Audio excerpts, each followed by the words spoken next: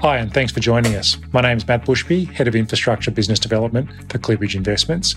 Today with me is Portfolio Manager Shane Hurst, Portfolio Manager on all of the ClearBridge infrastructure strategies. Hi, Shane. Hi, Matt. Thanks for joining us. There's been a lot of movement so far this year in bond markets, in equity markets.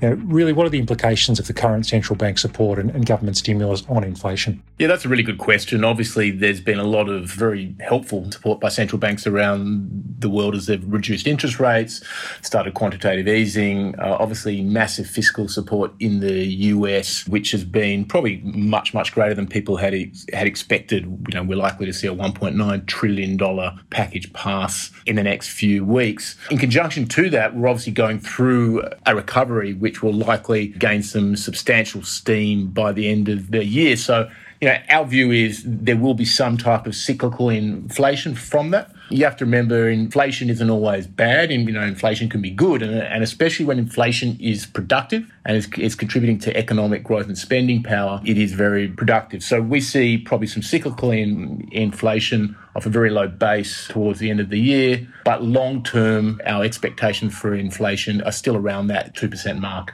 I just want to turn to infrastructure specifically, what the portfolios that you're managing.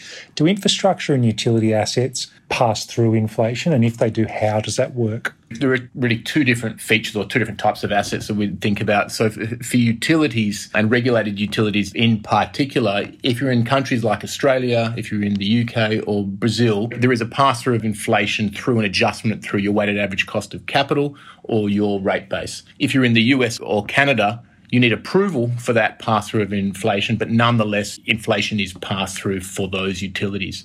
If you look at transport infrastructure, which obviously includes your rail, your roads and your airports, inflation is passed through higher rates, through higher tolls, and sometimes through an adjustment to your weighted average cost of capital in the case of some concession assets. So in the end, when you look at our portfolio, when you look at our universes, they certainly do pass through inflation. So that sounds very much like there's either a direct or indirect pass-through of inflation, but also it's very regional and even asset specific. There's kind of this general catch-all view that inflation's bad for infrastructure and utilities. They'll sell off during those sorts of periods. Can you just sort of explain where that view comes from and what you see in terms of fundamental valuation versus market action? It's a question we get asked a lot. We did a little bit of work looking at inflation over the last 30 years and how that relationship to global listed infrastructure price movement have really played out. And what we found through that is you tend to get a very insignificant relationship, i.e. the correlation sits between a negative 0.2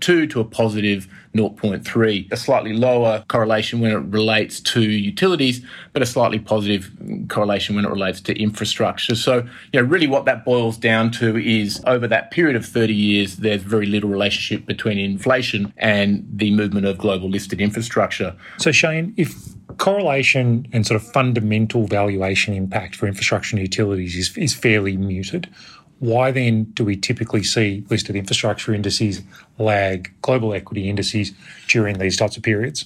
I think there's a few reasons. If you look at most global listed infrastructure indices, they are dominated by utility type assets, and utility assets are defensive assets. So in periods of rising bond yields, what tends to happen is people reduce or at least underweight their exposure to those defensive type assets so they can take more equity type upside, higher beta type upside during those periods. So it really makes sense that during those periods, your regulated utility assets and really your indices themselves underperform general equities. Interestingly, though, once the market is adjusted to those rising bond yields, what we've found is you get some very good outperformance 6, 12 and 24 months after that period. So can we adjust our portfolios like that? Can we take higher beta exposure into the portfolios and out of the more defensive assets? Do we have that level of flexibility?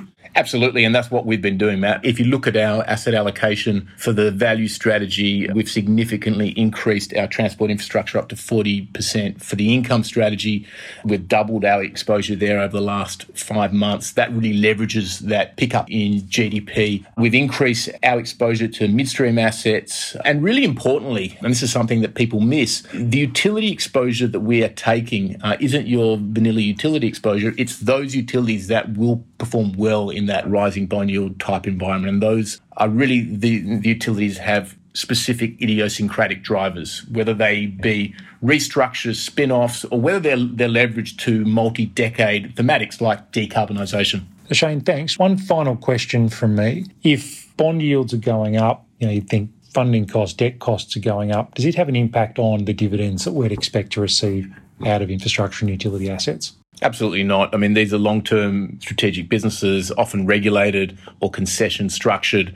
And so we would still expect very stable dividends coming out of the businesses, a high sustainable dividend yield, and a very, very solid growth in that dividend yield.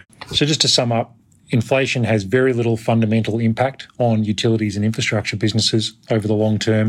History, however, says that listed infrastructure indices will likely underperform global equity markets as the market adjusts to higher yields.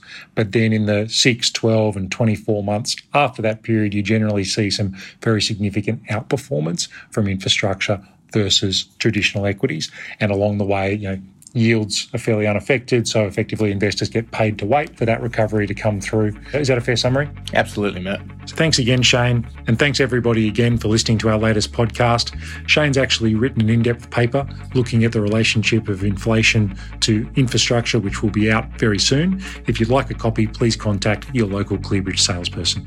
Thanks very much.